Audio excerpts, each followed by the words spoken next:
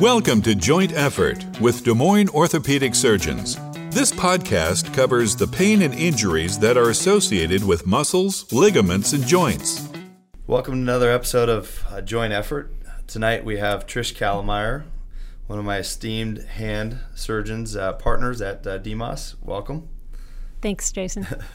Thanks for coming on, Trish. We very much appreciate you having you. And you're the first hand surgeon I've gotten to talk to, so you'll see how rusty my knowledge is of that Awesome. area. Okay. Just a little bit of background. We want to get to know you a little bit for Sure. our audience. So you went to undergraduate, University of Iowa. University of Iowa, and then medical school. University of Iowa. It's very unique. Yes. You just kind of thought, okay, I like Iowa City. Yeah, it's okay. I'll stay here. Keep it rolling. I don't have to move. This is good. And is it true that initially you thought you wanted to be a general surgeon? I did, and I matched into a general surgery program. Okay. At Hennepin in Minneapolis. Which is the county hospital. Yeah, really Very crazy, busy trauma center, and realized quickly that I liked orthopedics. So were you in your intern year when you pulled I the did. chute? I did. So I had to rematch, Okay. actually, which not many people do. No. And so I sat out my second intern year. I sat out and did research for a year, Okay. which was So kind they- of nice because, you can actually see the city. Yeah. And They didn't make you repeat doing an intern they year didn't. again. I had some sweet talking and got through it. Was it great. just a really aggressive morbidity conference for general surgery one day where you're like, I can't do this? Or what? No, actually I did my second month my second rotation was ortho, and it was a trauma service, Okay. which I hadn't been really exposed to in medical school. So it was awesome. And I worked with a hand surgeon there. It's a lot of it's who you get exposed to and Sure. and your mentors, and it was fantastic. Okay. So was able to rematch and And thankfully stay in they kept you Minneapolis. there? Yeah, they did. Yep. So they liked you enough? Yeah, it was Did good. that mentor have some role in that? I think I'm he guessing? helped out. Yeah, he was fantastic. Well, I think so. You basically made a change from general surgery, pretty intense. Ortho can be pretty intense too. Yeah, in Did you different know- ways, but yeah. Were you kind of like, I'm doing ortho to do hand, or were you like, I just kind of like ortho and I'll figure out from there? I went into it a little bit more open-minded. I actually really like spine, which is kind of a opposite ends of the spectrum, but found that I really enjoyed everything about hand, and there were so many different opportunities. Hand has, you can be a shoulder and elbow surgeon and a hand surgeon. I thought maybe I'd do something like that, and once you get into your practice, it changes, and Just I've really kind of leads you where you it can does kind of figure out what you like and mold it from there. exactly Okay. So you get through Minnesota, and then, so how many residents a year at Minnesota when you were there? How many residents per year? Yeah, per year. There were 8 in my year. How many females of the 40 in One. the program? Oh, You? no, I'm sorry. My year one, there was one ahead of me, two ahead of me, and then the class behind me actually was 2 women. When I left there, it was 50-50.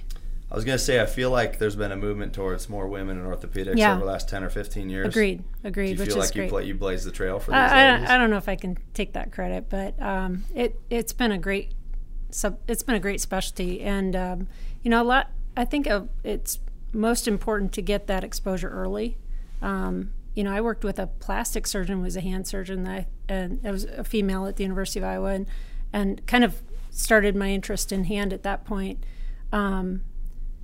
And I had great mentors at Minnesota. There was, I want to say, 5 women in the department. That's great. So Yeah, so you unusual, had role models. compared to other programs. So you could certainly. kind of ask them, how's this going to go? Sure, and is sure. your life normal? How do you have kids, and when do Yeah. you have kids, and all that stuff. And many So, may not know, but you have 2 children yourself. I do. Yep, 2 girls. Yep, And they're getting big, and they're they're growing up. pretty good divers, aren't they? Isn't Yeah. that what Yep. Yeah, they're really into gymnastics, diving. I don't know how you find diving as a hobby in Iowa, but you guys somehow It's found that. definitely a niche that not everybody finds. But And yeah, it's been you great. didn't dive? No, I played basketball, volleyball. Okay. I ran a little track. Is but it fun nothing. watching? Can you tell when she hits the water wrong? and you're I'm like- learning a lot. Yeah. It's no splash, right? You try to. No splash. Yeah.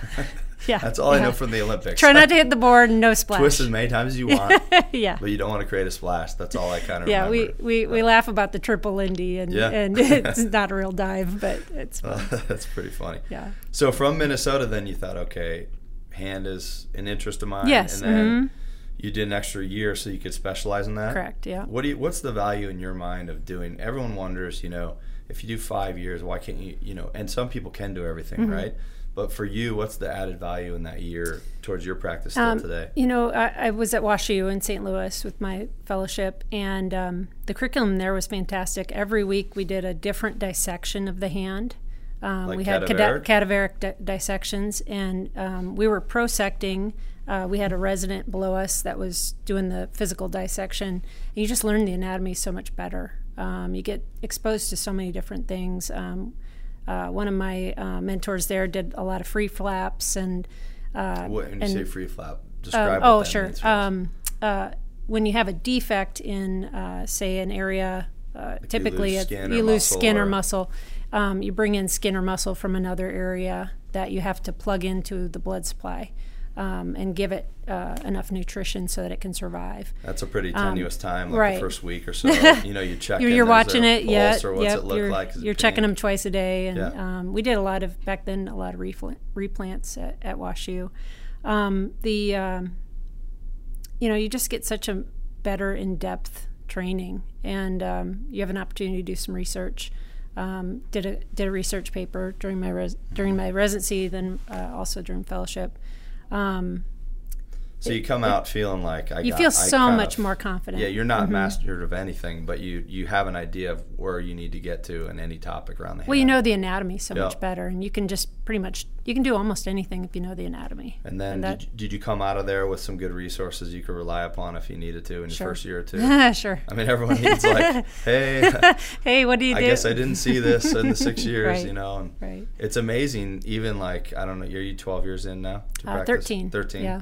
Isn't it amazing how you can still see things that you have still not see seen things, yet?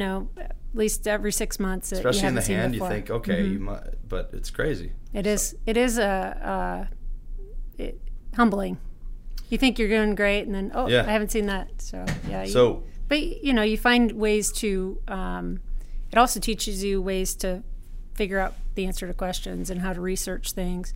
It gives you a huge pool of people as a resource as well. Yep. So one of the stereotypes, probably a good stereotype of hand surgeons, is how meticulous you guys are, right? Because attention to detail, I mean, it's a pretty small area you're working in, but there's so many things that can go wrong or can be treated.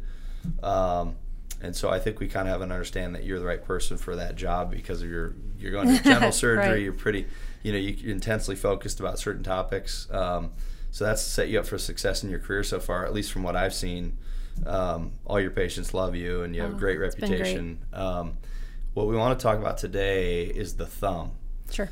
And what I think would be interesting to talk about is specifically arthritis at the base of the thumb. Sure. Commonly called the CMC joint. Is that correct? It's interesting. It's got a lot of names. Okay. I did a research paper, a review paper when I was a resident on really? Thumb arthritis. Yeah, I don't think I told you that. No. And when I did the literature search, you have to type in all these different names because it has so many names. The basilar joint, some people call it the basilar joint, the trapeziometacarpal joint, or the TCM joint, or TMC joint. The first thumb CMC joint. So it's got a million names. I call it the thumb CMC joint. Thumb CMC joint. Yeah. Okay. So give me an understanding. Obviously the thumb is probably the most important finger for a lot of reasons. Or maybe I'm making that up, but it sure seems that way, right? It is. Yep. And so what does this joint allow the thumb to do? So one interesting thing, if you look at your own hand, the thumb is in a different plane. All the fingers are in the same plane. They bend in the same way. The thumb is out of plane, so it's off by about 45 degrees, but it has much more mobility, and that's one of the reasons people get arthritis at the base of their thumb. It allows you to bring your thumb out of the plane of the hand so that you can pinch to it. So you're gripping things a lot with your thumb. You are, but it's more of a post, really. Its job is to be stable so you can pinch things. Got it. So you're putting things up against the thumb. Correct. To hold it secure. Is some of the increased force, or is it maybe a nutritional thing where you use the thumb so much more than any other finger that leads to arthritis there? That's interesting because there's a lot of theories on that. there's some there's a higher percentage of women who get arthritis of the thumb than men, so they think there might be some hormone receptors at the base there. Okay. Sometimes it's a post-traumatic problem where somebody gets an injury and then they get arthritis afterwards. There's some theories about obesity and whether or not some of the hormones in patients who have obesity, if that leads to higher risk of arthritis there. There's never been anything that shows it's a work, that certain work things can cause it. It's typically something that happens over time.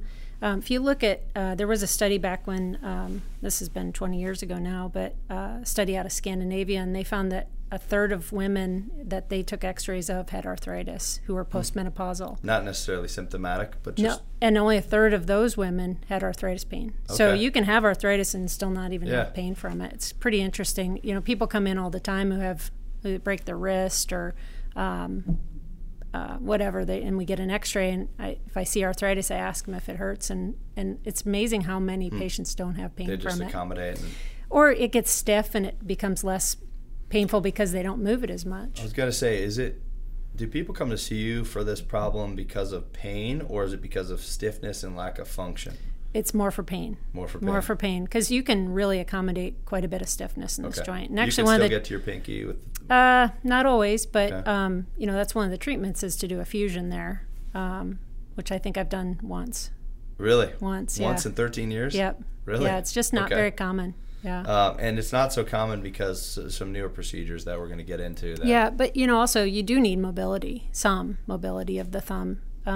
It is somewhat debilitating because you can't get your hand flat. The position of fusion's a little awkward. Oh, okay. Yeah. Because you have to fuse it in that plane a little bit so Correct. You can use it as a post. So you can use it as a post, yep. Okay. Understood. So patient comes into your office and they've had pain and, increasing for a year or two. X-rays show some arthritis at that thumb CMC joint. Sure. What do you walk me through the conversation? Sure. I always talk to them about what's the least invasive to the most invasive. You can start off with, if they can tolerate it, medications that kind of decrease the inflammation or that treat the pain. And those would be? Like a non-steroidal anti-inflammatory, ibuprofen. Does that work pretty well? They do work. They don't target the joint. Your whole body sees that medication, right. So it's not as effective sometimes. There are some topical anti-inflammatories, like diclofenac is a nice medication. You find people like that? I do find people like that. Even lidoderm patches, some people have it. Is that still pretty expensive? It is pretty expensive. Okay. That's probably the biggest issue there. I knew that was a roadblock. Sure. From ordering that for other joints. But. You get authorization requests and that kind of thing. Then you can move up the ladder of maybe a brace, something like a splint that'll help stabilize the thumb. Downside to that is if you do anything that involves water or getting your hand in dirt, like most of our patients have some sort of a hobby it's difficult to use that. Some people find a splint at nighttime is really helpful. They wear that to bed. And then moving up along that, steroid injections are probably the biggest thing we do that's non-operative. And fairly effective for a naive person to steroids? For the first injection, that can help their symptoms 6 months to even up to a year. So you have some people come back a year later and say, hey, it worked great, let's do it again. Yeah. Is that the injection where you got to pull on the thumb a little bit? Yeah. It's just, I hate the idea of needles myself. Just the thought of that injection. You pull on the thumb, create a little space. They do pretty well. They do pretty well. And probably as you get better, where to put it, as time goes on, you get really good. Me as a resident at the VA as a second year, and you know what the problem is, and you're like, how do we get in that joint? Exactly. Is there space? I mean, if it's bone on bone, sometimes you think like, how do you even get a needle into the joint? Does the capsule expand? But really, the capsule expands, and if you think about it, you're trying to calm down the inflammation of the capsule. So if you get it into the capsule, you're probably doing just as good. Okay. Yeah. And so is that a pretty common thing before surgery? You'll try a cortisone shot? I do them all the time. What if the cortisone shot doesn't work for more than a day or two? Can someone have surgery within a few weeks, or do you make people wait because of the steroid injection? I do. There's been some recent data, some recent studies that show it increases the risk of infection if you go in within 3 months of a shot. Okay. And that was done. That was actually done for trigger finger surgery. A little different problem. And that's less complex too. Yeah, and even there's been some studies recently on carpal tunnel as well with proximity of shots to the time of surgery. I just tell them 3 months is probably the safe period of waiting. So the person who wants to have surgery, so the surgery you propose to them, walk me through this, because I found this fascinating in residency. What kind of how you treat that joint, right? It's not that normally you think about it. It's an arthroplasty, right? It is, right. But it's just a different way of thinking about it. Sure. In some respects. So I try to explain it. You know, we don't put metal and plastic in the thumb like they do in the hips and knees and these other implants. It's actually. And why do you think that is? Part of it's wear out quicker? Yeah, and part of it is the forces across the bone. The bone just isn't as strong as it is in the knee. You know, you're walking on your knees on your legs all day long, so that bone's much stronger, and so the relative difference between the metal that you would put in and the bone is so much stiffer in the knee. So you do that in the thumb, it's going to wear out potentially. Okay. Plus, it's a joint that has a lot of mobility, so potential is higher for like dislocations, that kind of thing. That'd be just a disaster. It would be, imagine. Yeah. And there have been a number of implants that have been tried for it. I've never done one because they've just the tried and true procedure is to actually take a bone out called the trapezium, and it's a bone that actually has a couple articulations, or it meets up with other bones in the wrist, and patients also can get arthritis there. So by taking that bone out, you're taking out that source of pain. Typically, when we take the bone out, there's no cartilage left. It's just bone on bone. Right. Then we use a tendon, which sounds a little crazy, but we can use a tendon from the forearm to reconstruct the ligaments, and then the rest of that. Do you use the FCR? I use FCR. Mm-hmm. Okay. If we don't have FCR, I use 100% of FCR. Yep. If we don't have FCR available, the palmaris can be used as an interposition. And the FCR, for people listening, is on the palm side. It's that big tendon you can feel kind of running down the thumb side of your forearm. Correct? Yeah. Mm-hmm. And so you just split that in half? You can take half of it, or you can take all of it. Okay. Mm-hmm. Do you leave it attached, or do you take? I take it off completely off the muscle. Mm-hmm. And then what do you do with it? And then so one of the principles of the reconstruction I do is to try to give back stability of that joint. Yeah. Because you're taking a important bone out of the chain that you're trying to use as a post to pinch. So you need some stability, and so we drill a hole in the metacarpal, which is the bone next to the trapezium. Okay. And then that piece of tendon goes up through that hole. So that keeps it there. It keeps it there, and then we bring it back around itself, and then actually ball it up into a ball called you've heard it called an anchovy, I'm sure. Right. I don't know where that comes from. Right. You're an just anchovy. Like, anchovy. The anchovy procedure. Right. But you basically create a ball of tendon that then creates a scaffold for the scar tissue to form to. That gets rid of their pain because the arthritic bone's gone. Correct. But what you mentioned earlier about potentially dislocating, the thing I never quite understood is, does the thumb still maybe kind of subluxate, or is it held in place perfectly when you do that, or can it kind of... It can subside. Okay. The metacarpal, sometimes on an x-ray afterwards, will be a little bit subsided. Doesn't tend to matter, though? But it doesn't matter. Nope, they've looked at that in studies, and it really is not an issue. The key is getting the trapezium out. Okay. So if you leave, if somehow you leave 25% of the trapezium in there, and they're still going to have they problems. used to take out half of the trapezium. Okay. That was an earlier description of this. But they came to realize that taking out the whole thing was better. It does work really well, because then you don't have to worry about arthritis at that next joint up. Is this a surgery someone has to be hospitalized for? Oh no, they're done outpatient. On the same day. Yep, they come in. Typically either an anesthetic where their arm's put to sleep, or they go to sleep for the surgery. How long does it take typically? For just the arthroplasty, about an hour. Okay. A little more. That seems pretty quick. Yeah. And they wake up, if they've had a block, they have no pain. Yep. They go home. And how long is it sore then after that for them? I always warn them. That's probably the biggest thing that they need to be clear about before surgery, is that it takes a good 6 months for all the soreness to go away. Really? Because you've replaced the arthritic pain now with the pain from surgery, or the soreness. When do they notice that?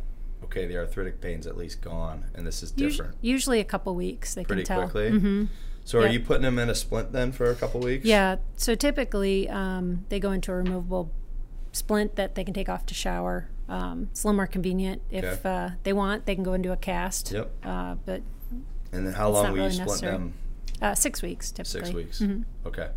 So it sounds like the recoveries, other than the soreness, at 6 weeks, do they get to start using their thumb again? Oh, yeah.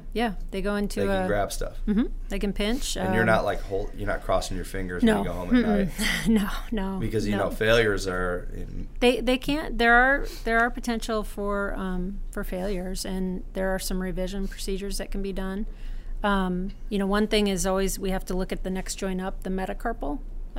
Because the metacarpal phalangeal joint, which is the next joint out towards the tip, if that joint collapses, that one, typically we fuse that joint or do some sort of procedure to limit how much it extends, which is probably 25% of the patients have something done there. Is it a reasonable expectation after the surgery that they have fairly normal function, or do they always feel a little decreased strength? That's probably the other thing, the other take-home message when I'm talking to them before surgery is the pain's gone, and it takes 6 months to go away, but they're never as strong as they once were, because we've taken out a bone, and it's going to be a little weaker. And what do you do with that tendon you're taking half of, the FCR? Is there any downside effect of taking that? No, you can take the whole thing. It's not a problem. Don't even need it? Yep. Really? So it's kind of like the palmaris in some respects, but it's just a bigger tendon. Bigger tendon. You have your FC, as long as your FC works. I occasionally will take half of FCR. You can actually take APL.